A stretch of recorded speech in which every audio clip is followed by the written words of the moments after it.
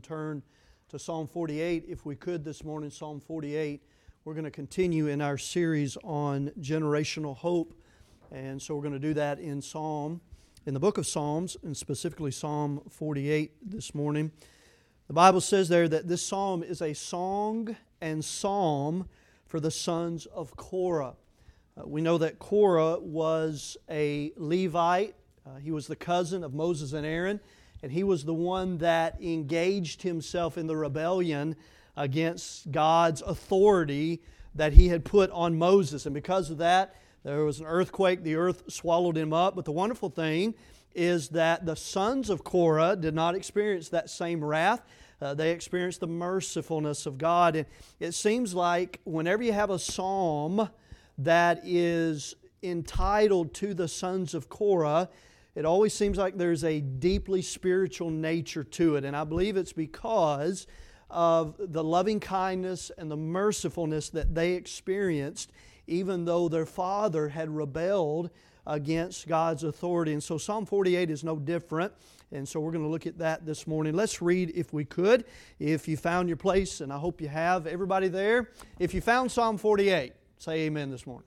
Are you there? It sounds like everybody's there. Let's stand if you're physically able for the reading of God's Word. We'll allow the children to be dismissed to junior church and to toddler church this morning. Psalm 48, a song and psalm for the sons of Korah. Great is the Lord. Isn't that what they just sang about? Great is the Lord, and greatly to be praised in the city of our God, in the mountain of His holiness. Beautiful for situation, the joy of the whole earth is Mount Zion on the sides of the north, the city of the great King. Some of y'all were singing that, weren't you? Because that song just popped in your head there. God is known in her palaces. Speaking of the city of the great King. He is known in her palaces for a refuge. Let us hide ourselves in Him. That's what Brother Stephen and Miss Pam sang about. Verse 4. For lo, the kings were assembled, they passed by together. They saw it, and so they marveled. They were troubled and hasted away.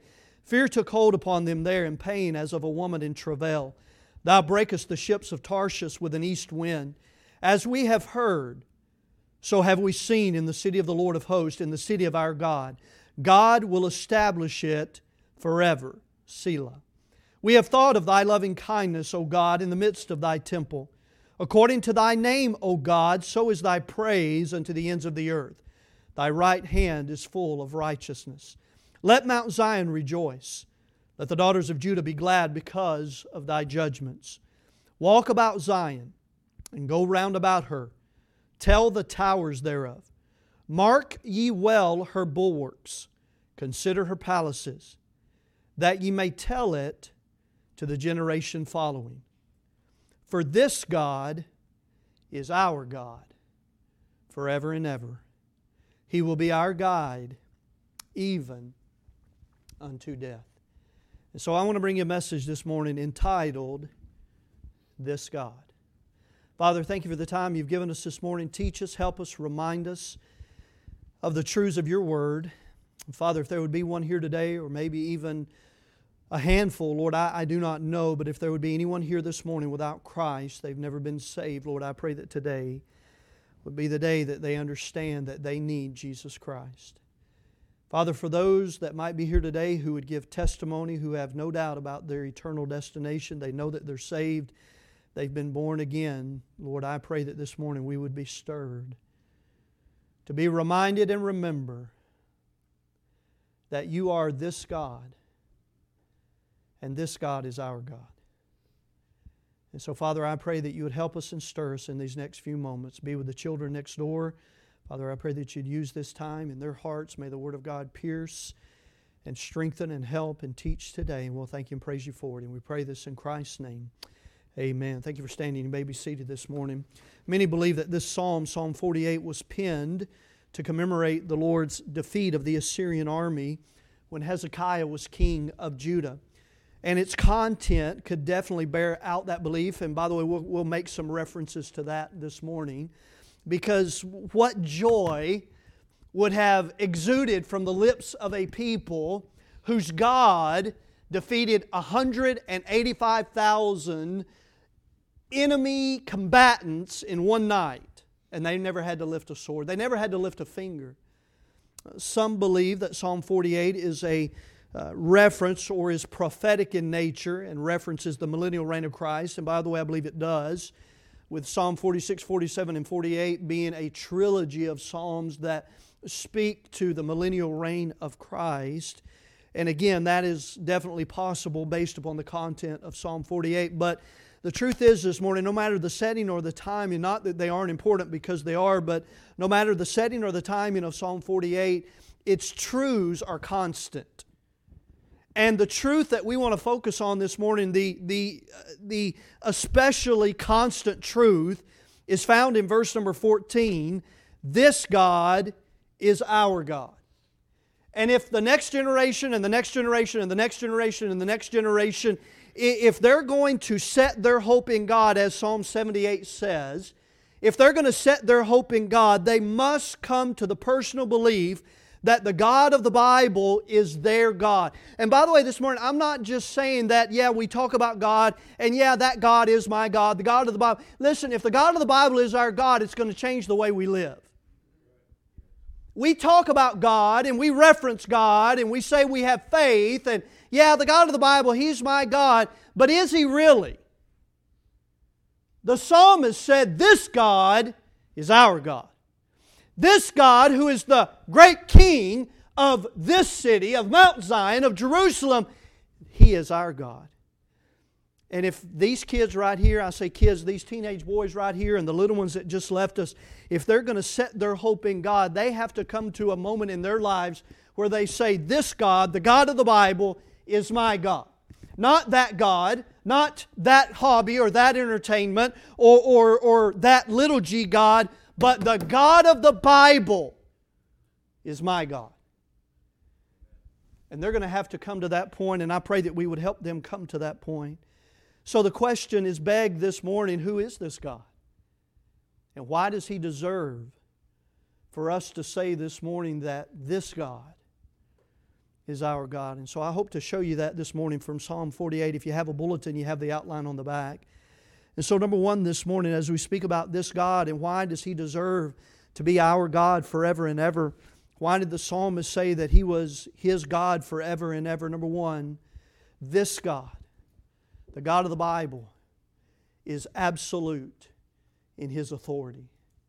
Why does He deserve to be our God? Because first of all this morning, He is absolute in His authority. He is preeminent in His authority. Notice what the Bible says there in verses 1 and 2. Sennacherib, the king of Assyria, he boasted. He boasted of being the great king. And we could go back and we will in just a little bit. But in 2 Kings chapter number 18, in verses 19 and verse number 28, one of his servants, one of his captains came to Judah, to Jerusalem, and really he was threatening and he was trying to put fear into them. And he referenced Sennacherib as the great king. And the Bible says here in verses 1 and 2, it says, great is the Lord and greatly to be praised in the city of our God, in the mountain of His holiness, beautiful for situation. Speaking about where Mount Zion was and where Jerusalem is, the location, where it is situated, it is absolutely beautiful. That's what it's speaking of there. He says, beautiful for situation, the joy of the whole earth is Mount Zion on the sides of the north, the city of the great King. By the way, again, could very well be a reference to the millennial reign when Christ reigns for 1,000 years. He says, the great King. Why does He deserve to be my God? Why does He deserve to be our God? Why does He deserve to be the God of Maranatha Baptist Church? Because first of all this morning, this God, not that God, not some other God, this God is absolute in His authority. The phrase there, the sides of the north, was a supposed reference in ancient times to the home of the legendary gods. However, it is and was the home of the living God. Isaiah 14:13 also uses the phrase sides of the north to reference heaven. So it may be a hint of the heavenly Jerusalem during the millennial reign, but no matter, seated upon the throne is the great King. He is absolute in His authority. So here's what that means. Whatever the Bible says is authoritative. And whatever the Bible says, I should listen to it. And so whatever the Bible says, I can't pick and choose and say, well, I'll obey this, but I don't want to obey this because, listen, by the way, we're living in 2022. Everything in the Bible doesn't apply to 2022. It's not relevant to the year 2022. Every part of the Bible is still relevant to 2022. All Scripture is given by inspiration of God and is profitable. It doesn't say for this generation but not that generation. It says, and is profitable. So number one this morning, this God is absolute in His authority. What is He absolute in? First of all, His Scriptures are absolute. His Scriptures are absolute. Proverbs 19 and verse number 21, no ambiguity, no question, they're absolute. Proverbs 19:21, the Bible says there are many devices in a man's heart.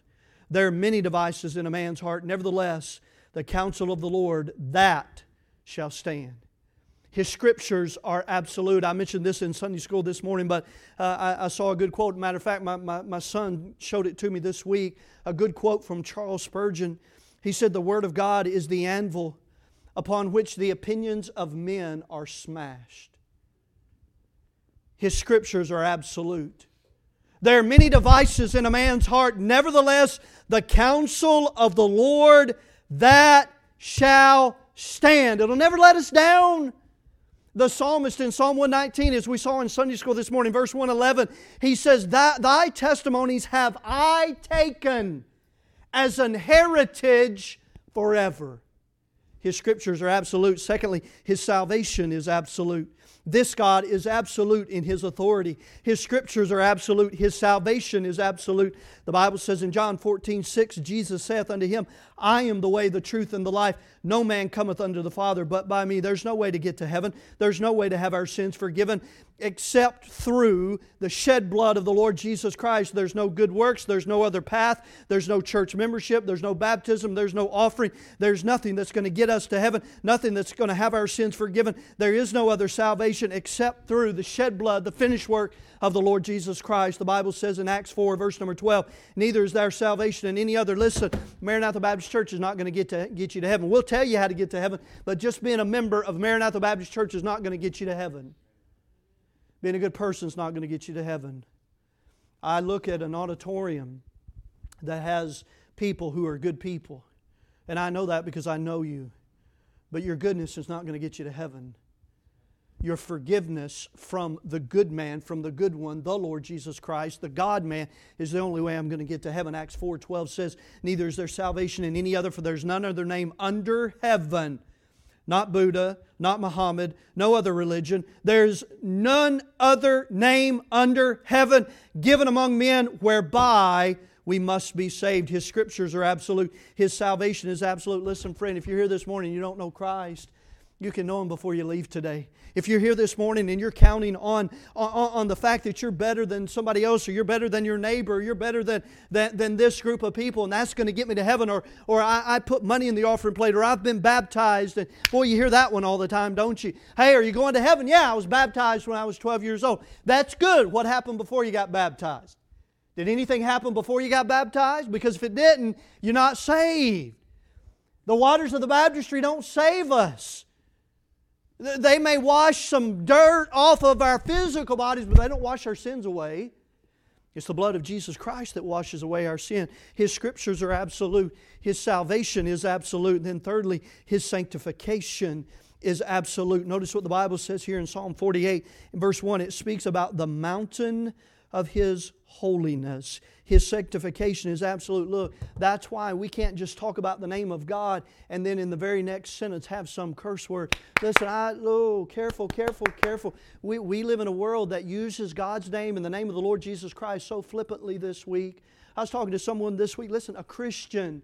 We were just in casual conversation and we got to talking, and before he knew it, he used the name of Jesus almost like a slang curse word. He didn't mean to. I just looked at him like,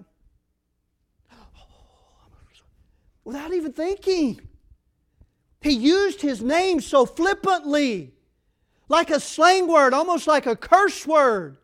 Listen, His sanctification, when I get saved, I am sanctified, I am set apart. But as I live upon this earth, Jesus Christ wants to daily sanctify me and transform me into His image, into the image of His holiness. Beautiful for situation. Listen, Jerusalem, the city of the great God, was not great because necessarily of its location or because it was Jerusalem. It was great because it was God's city. By the way, we just saw this last Sunday night. What happened to that great city when God took His hand of protection off of it? When God removed His presence from Jerusalem, what happened? It was a reproach. It was a byword. The other nations mocked at her and said, this used to be, and by the way, references Psalm 48. This used to be the city of that great God. This used to be the joy of the whole earth, it says in Lamentations. This city. You see, it wasn't just because of the location. It wasn't just because Jerusalem was something great in and of herself and because of its people. It was great because of the people's God. His sanctification is absolute. The Bible says in John 10 and verse number 10, I am come that they might have life and that they might have it more abundantly. We mentioned this Wednesday night, but listen, dear friend, God didn't just save us to keep us out of hell. He saved us to live for Him right now. He saved us for us to be transformed into the image of the Lord Jesus Christ. He saved us to do something for Him. Because here's the truth, if He just saved us to miss hell, then as soon as we got saved, He should just take us home. If that's all it's about. No. He saved us to live for Him. He saved us to live the abundant Christian life. His sanctification is absolute. This God is absolute in His authority. 1 Peter 1:15, the Bible says, but as He which hath called you is holy, so be ye holy in all manner of conversation. He's absolute in His authority. His Scriptures are absolute. His salvation is absolute. His sanctification is absolute. So here's the truth this morning. This God ought to be our God, and if He is absolute in His authority. So this should be my absolute authority. This should be my absolute authority. Not what the world says. Not what culture says, not what society says, not even maybe what a good man, his opinions may be. The Word of God is the anvil upon which the opinions of men are smashed, because they're just that. They're opinions of flesh. They're opinions of men. This is absolute. This is authoritative. So when it makes a command, when it makes a directive, when it gives us a precept, when it gives us a testimony, when it gives us a judgment, we ought to listen to it. Because it is absolute in its authority. And that's why this God ought to be my God. This God ought to be your God. Number one, this God is absolute in His authority. Number two, not only is He absolute in His authority, but number two, and this is kind of what Brother Steve and Miss Pam sang about this morning. Secondly, this God is our fortress against the foe. Would you look at verse number 3? The Bible says, God is known in her palaces for a refuge. In all of the palaces in the great city, in the city of Jerusalem, in Mount Zion, the people in her palaces know that God is their refuge. Look at verse number 4. The Bible says, for lo, the kings were assembled. They passed by together. They saw it, and so they marveled. They were troubled and hasted away. Fear took hold upon them there, and pain as of a woman in travail. Thou breakest the ships of Tarshish with an east wind. This God is our fortress against the foe. By the way, let me say this. It is amazing sometimes how that the foe thinks more of our refuge and our fortress than we do. You remember when the spies came to Rahab in the Promised Land? What did she tell the spies? She said, we have heard of what your God has done for you. When Balak called Balaam to come and curse Israel, why did he do that? Why did he want Balaam to come and curse the nation of Israel? Because he had heard about what their God had done for them. What about in the book of Joshua, what about the Gibeonites? When they came and they were deceitful with Joshua and they wanted to make a league with Joshua and the nation of Israel, why did they do that? Because they had heard about not just the Israelites, they had heard about the God of the Israelites. Listen, not only is He absolute in His authority, but He is our fortress against the foe. He is our fortress when the tempter comes and tempts. And we spoke about that Wednesday night, about how we need to pray for the brethren and we need to pray for each other because the tempter tempts.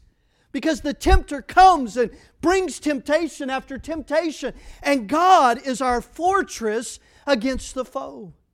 He is our fortress when we are besieged. When we are besieged, He is our refuge. He is our fortress. Take your Bibles if you would. Would you take your Bibles and go back to 2 Kings? 2 Kings chapter number 18. This is the story of Sennacherib, and this is the story of Rabshakeh, who is one of his servants, one of his captains who comes and he's threatening Judah and threatening Hezekiah, really the people of Judah. He's trying to make them fearful. When we are besieged, He is our refuge, and the Assyrians have come to besiege Judah and to overtake Judah. The Bible says in verse number 17, "And the king of Assyria sent Tartan and Rabsaris and Rabshakeh from Lachish to King Hezekiah with a great host against Jerusalem. And they went up and came to Jerusalem. And when they were come up, they came and stood by the conduit of the upper pool, which is in the highway of the fuller's field. And when they had called to the king, there came out to them Eliakim the son of Hilkiah, which was over the household, and Shebna the scribe, and Joah the son of Asaph the recorder. And Rabshakeh said unto them, speaking now to Hezekiah, thus saith," here's one of those references to Sennacherib being the great king. He says, "Thus saith the great king, the king of Assyria, what confidence is this wherein thou trustest?" Hey, what confidence is this? We have defeated. By the way, drop down. Let's just read it. Look down verse number 34. In verse 30 he says, "Neither let Hezekiah make you trust in the Lord, saying, the Lord will surely deliver us, and this city shall not be delivered into the hand of the king of Assyria." Verse 34, "Where are the gods of Hamath and Arpad? Where are the gods of Sepharvaim, Hena, and Ivah? Have they delivered Samaria out of mine hand? Who are they among all the gods of the countries that have delivered their country out of mine hand, that the Lord should deliver Jerusalem out of mine hand?" He's saying, look at all the other kings. Look at all the other cities. Look at all the other places we have defeated. Do you think your God is going to save you? This is Sennacherib. This is the great king of Assyria. Look at all the peoples he has defeated. The Lord, as you call Him. You really think He's going to protect you? Notice verse number 36. "But the people held their peace and answered him not a word. For the king's commandment was saying, answer him not." Now I don't know everything that was involved in Hezekiah's reasoning for telling them that, but maybe it was just simply, hey, let's let God answer. We don't have to answer them. Let's just let God answer them. By the way, that's what He's going to do. Don't say a word to them. When they come and threaten, when they come and make all these derogatory statements about our God, just don't answer. Let's let our God answer. Number one, He's absolute in His authority. Number two, this God, our God, is our fortress against the foe. When we are besieged, He is our refuge. Secondly, when we are belittled, He is our refuge. He is our fortress. Again, in verse number 30, you're going to trust in that God? Verses 34 and 35, look at all of the other kings that I have defeated, all the other cities that I have defeated. When we are belittled, He is our refuge. Thirdly, when we are beguiled, He is our refuge. He is our fortress. Let me read you. By the way, we are in Psalm 48. Would you look at Psalm 32? What does the Bible say in 1 John? When we sin, we have an advocate with the Father. when we are beguiled, He is our fortress. What does the word beguiled mean? It means to be deceived. It means to be deceived to the point of falling into sin. Who in the Old Testament, who in the Psalms was beguiled, fell into sin? It was the king himself, King David. In Psalm 32, this is one of the repentant psalms. Psalm 32, Psalm 51. A psalm of David, Maskil. Blessed is he whose transgression is forgiven, whose sin is covered. Blessed is the man unto whom the Lord imputeth not iniquity, and in whose spirit there is no guile. When I kept silence, my bones waxed old through my roaring all the day long. That's speaking of when David did not confess his sin. When he kept silence, his bones waxed old. Verse 4, for day and night thy hand was heavy upon me. Listen, if you're here this morning, believer with unconfessed sin, stop living in despair and confess it. Get it right with God. God is our fortress even when we have been beguiled. Verse number 5. Verse 4, he says, for day and night thy hand was heavy upon me. My moisture is turned into the drought of summer. He says, I've cried so much I can't cry anymore. My moisture has turned into the drought of summer. Selah. I acknowledged my sin unto thee, and mine iniquity have I not hid. I said, I will confess my transgressions unto the Lord, and thou forgavest the iniquity of my sin. Selah. For this shall everyone that is godly pray unto thee in a time when thou mayest be found. Surely in the floods of great waters they shall not come nigh unto him. Thou art my hiding place. There you go. He is our fortress. He is our refuge. When we are besieged, yes. When the devil comes and tempts. When we are belittled, yes. When we are beguiled, yes. He says, thou art my hiding place. Thou shalt preserve me from trouble. Thou shalt compass me about with songs of deliverance. Selah. I will instruct thee and teach thee in the way which thou shalt go. I will guide thee with mine eye. Be ye not as the horse, or as the mule, which have no understanding, whose mouth must be held in with bit and bridle, lest they come near unto thee. Many sorrows shall be to the wicked, but he that trusteth in the Lord, mercy shall compass him about. Be glad in the Lord, and rejoice, ye righteous, and shout for joy, all ye that are upright in heart. This God is our fortress against the foe. When we're besieged, when we're belittled, when we're beguiled. Fourthly, when we are betrayed. Psalm 3, would you go there? We read this in Sunday school this morning. Psalm 3, when we are betrayed, He is our refuge. Psalm 3 is a psalm of David. The Bible says when he fled from Absalom, his son. Absalom is seeking to take the kingdom from his father. He is rebelling. Lord, how are they increased that trouble me? Many are they that rise up against me. Many there be which say of my soul, there is no help for him in God. Selah. By the way, it wasn't just his son either. It was Ahithophel, his faithful counselor and friend. Verse 3. But Thou, O Lord, art a shield for me, my glory, and the lifter up of mine head. Why should this God be our God? Because He is absolute in His authority. Because He is our fortress against the foe. When the foe besieges, when the foe belittles, when the foe beguiles us, even to the point where we fall. Now, hopefully we don't fall. Hopefully we're yielded to the Spirit and we're armored, as Ephesians 6 says. But David fell. And David said, You're the lifter up of mine head. God, You know how emotionally down and distraught I am. This is my son. He's come against me. But You're the lifter up of mine head. You're the one that gives me the strength that I need. You're the one that gives me the encouragement I need. You're the one that gives me the courage, faith in Your promises. And when we are betrayed, He is our refuge. If you're taking notes, we're not going to go to all these, but would you write down Psalm 46? One of the great psalms that speaks about God being our refuge. Would you write down Psalm 57? Psalm 57 verses 1 through 3. Again, a psalm of David when he fled from Saul in the cave.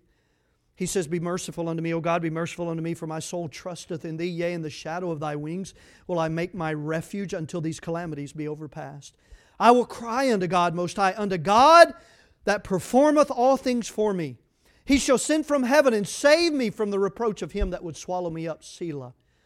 God shall send forth His mercy and His truth.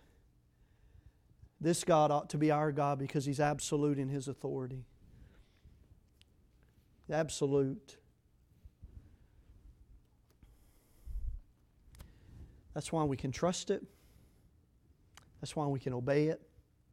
That's why we can walk in it. That's why we can heed its precepts, because we know that it's always for our good. Absolute in His authority. He is our fortress against the foe. And then number 3, and we'll be done. Look, if you would, at Psalm 48 at verse number 8. As we have heard, so have we seen in the city of the Lord of hosts, in the city of our God. God will establish it forever. Selah. Not only is He absolute in His authority, not only is He our fortress against the foe, but finally this morning, this God has a testimony of triumph.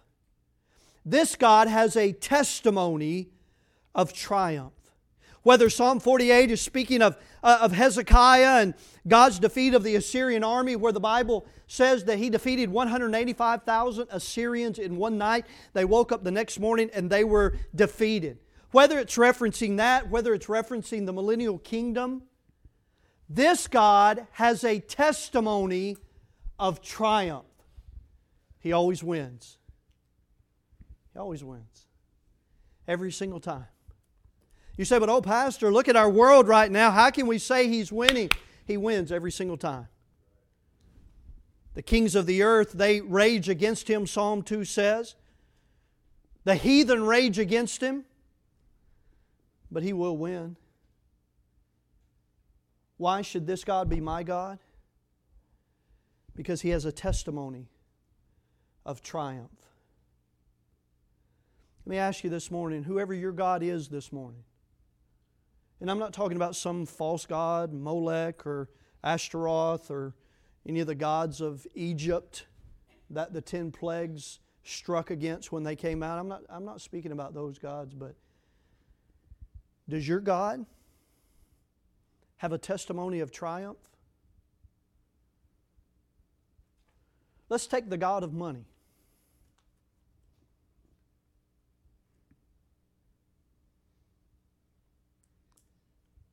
I think all of the ones, I don't think anybody here. There used to be some of our folks that sat in the back corner. I think Miss Fay may have been the last one. Or actually, no. Miss Irma, if she was still here. Some folks lived through the Great Depression. They have a different outlook on money that some of us today have because we've never gone through anything like that. So does the God of money have a testimony of triumph? Has a very weak testimony, doesn't it? You see, we make so many things our gods that have no testimony of ever defeating anything. And we have a testimony, or we have a God who has a testimony when the kings of the earth would come to the great city of God, would come to the joy of the whole earth, and they would see the city of Jerusalem. The Bible says they would fear. And by the way, they didn't fear because necessarily of the people or because of the glamour or the excellence of the city. They feared because of the God of that city. This God has a testimony of triumph. 3 things here quickly. First of all, this testimony has been established.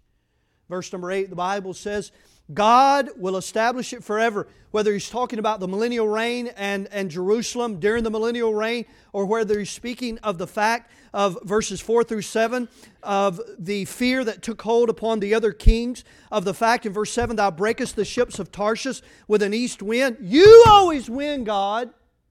Every single time. And listen, this morning we can buck against God, and we can disobey God, and we can shake our fist in the face of God, and we can say, God, I don't care what your word says. I'm going to do what I want to do. I'm going to live the way I want to live. And by the way, there are a lot of people living that way today. Even some Christians who call themselves Christians, who say, I want to live the way I want to live.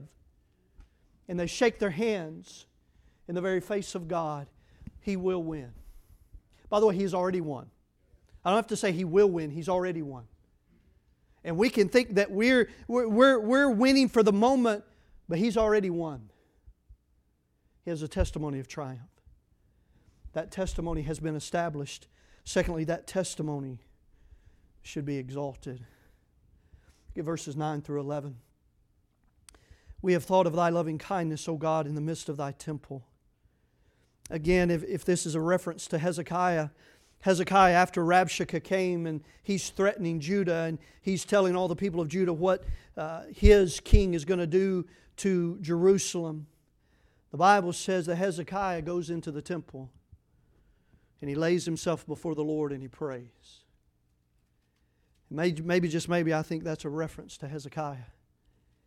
He says, we have thought of Thy loving kindness, O God. We have an enemy coming against us, but we know that You are our refuge. You are our fortress, and we know that enemy is coming. But God, we remember Your loving kindness. By the way, the Old Testament loving kindness is the New Testament grace. He said, we remember Your loving kindness. You've been so gracious to us. You have been so merciful to us in the past, and we're asking that You'll do it again. This testimony should be exalted. Verse 10.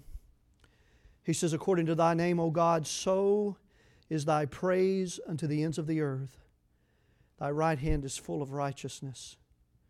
Walk about Zion and go round about her.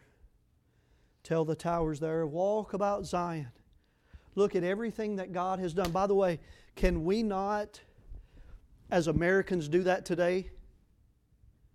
When we look around our great nation, I know she has her problems, I get that. But can we not look around our great nation and see what God has done? And the psalmist is saying, look, walk around Jerusalem, walk around Mount Zion. The bulwarks are still there. Hey, Assyria, you can come against us. The bulwarks are still here because the great king is our God. Not Sennacherib. He's not the great king. This God is the great king. He has a testimony of triumph. That triumph has been established over and over and over and over and over in the Word. And by the way, that's why I wonder sometimes in my own heart, why in the world do you think you can go against God? Why do you think you can be casual in this area?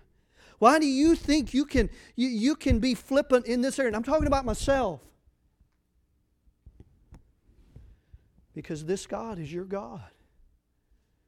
And you know He's absolute in His authority. You know that what He says goes.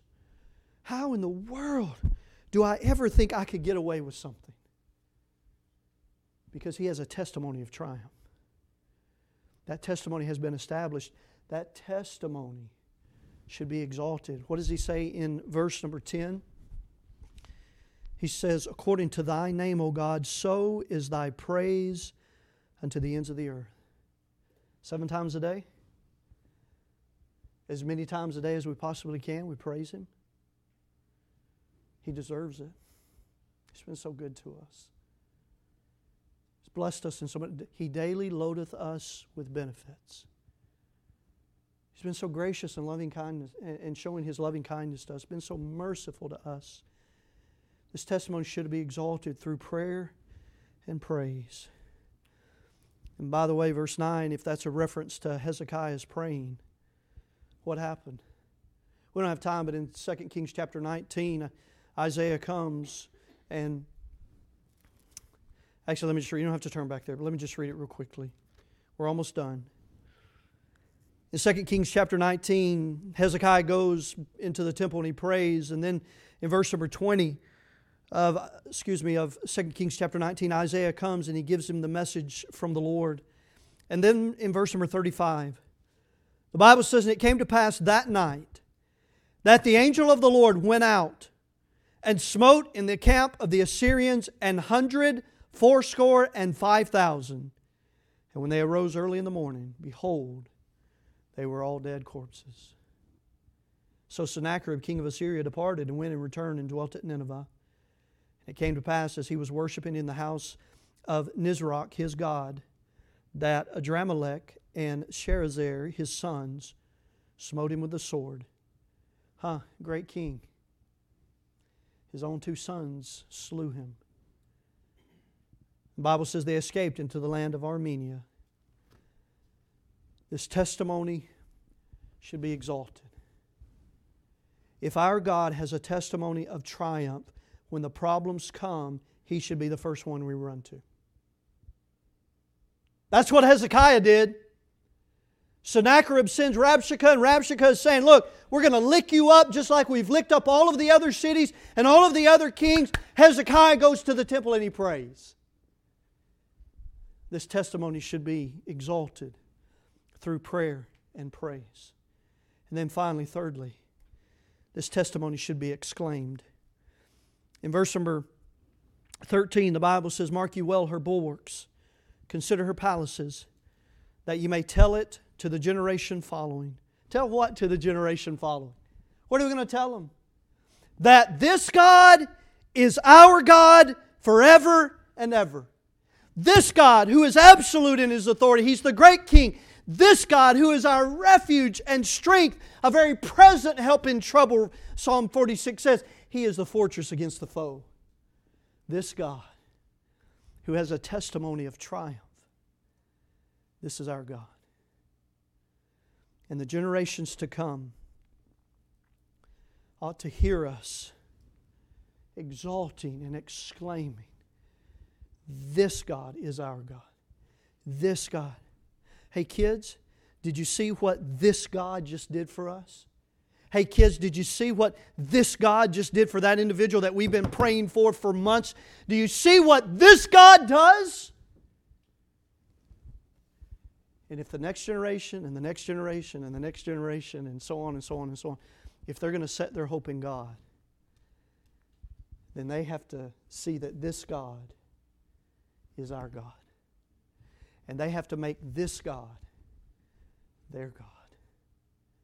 And it's up to us to help them to do it. And by the way, notice the last part of verse 14. Notice this. "He will be our guide even unto death." What a guide. What a guide to lead us through this life on this sod. Because without Him, we're kind of walking blind, aren't we? Without this, the Bible says this is our lamp. It's a lamp unto our feet and a light unto our path, right? Psalm 119, 105. He is our guide even unto death. And then, by the way, when death comes, we're just going to step over that threshold into His glory. He's going to guide us even unto death. This God. Is He your God this morning? I don't mean do you just talk about Him. First of all, is He your God when it comes to the matter of salvation? Have you ever placed your faith and trust in the finished work of Jesus Christ, the death, burial, and resurrection of Christ, the gospel according to the Scriptures? Is He your God this morning? Okay, if He is, then are you allowing His absolute authority to sanctify you on a daily basis? To transform you into the image of the Lord Jesus Christ?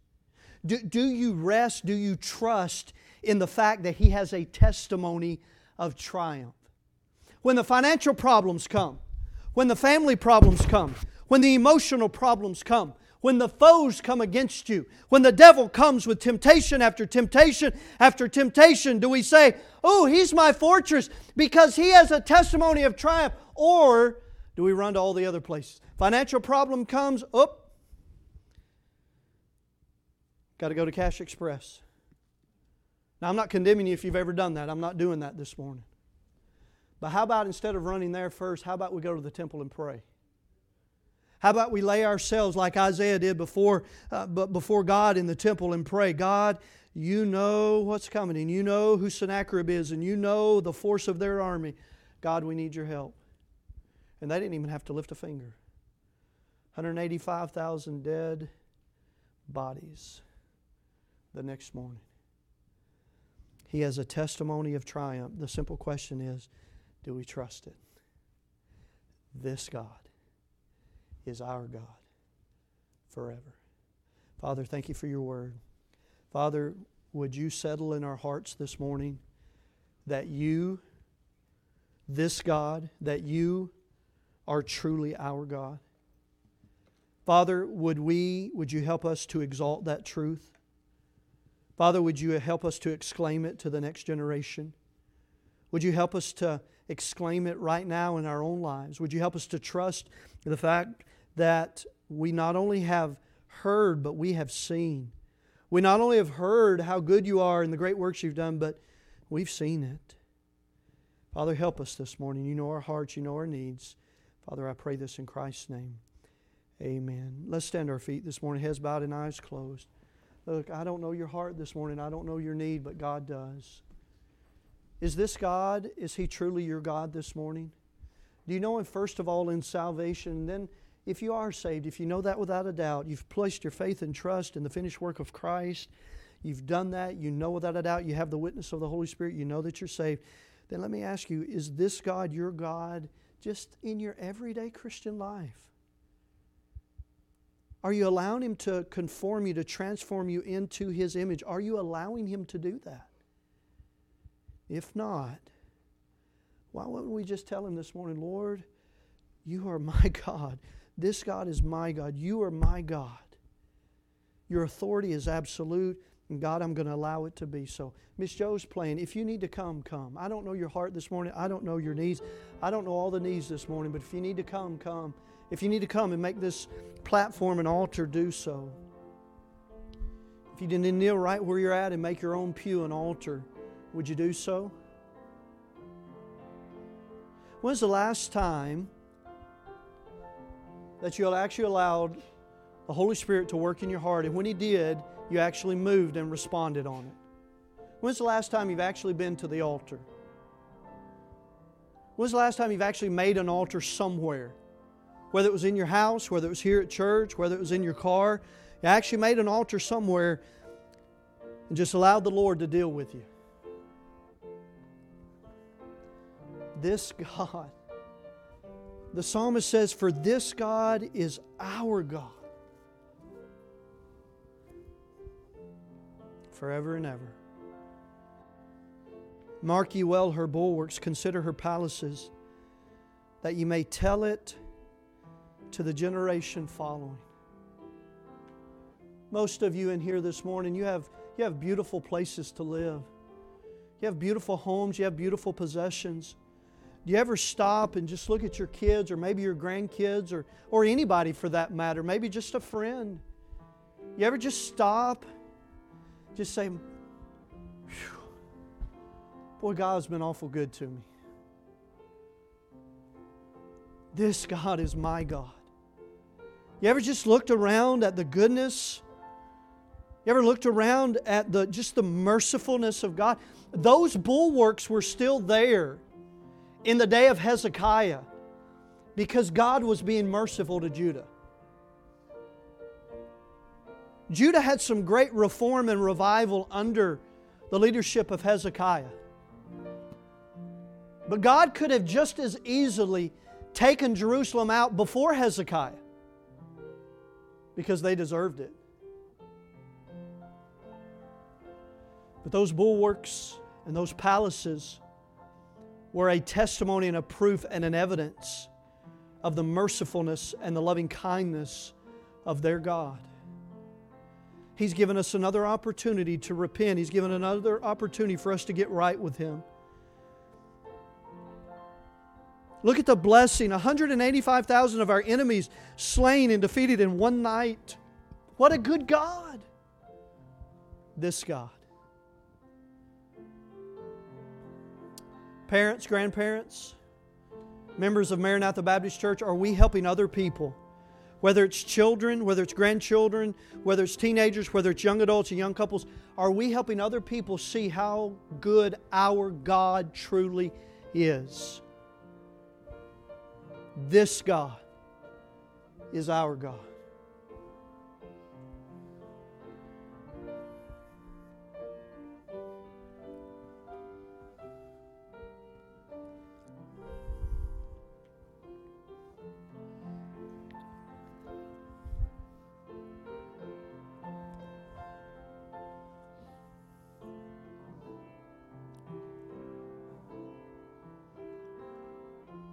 By the way, adults, that's why we can't major on the negative all the time.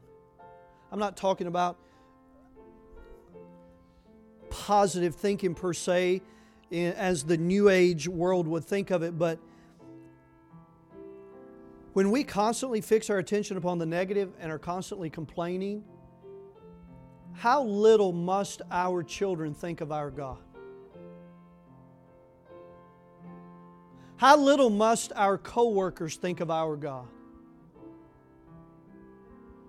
He must not have a very good God. He's always complaining. She's always complaining. She's always negative about everything. What kind of God is that?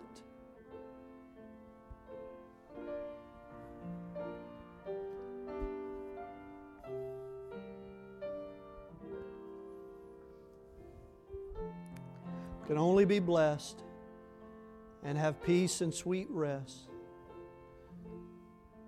when we give Him our body and souls.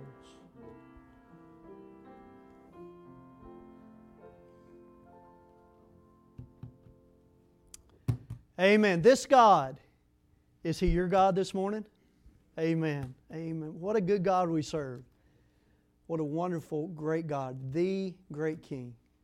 So thankful for that this morning. Hey, teenagers, you may not understand it right now because your mind is just a lot of mush right now.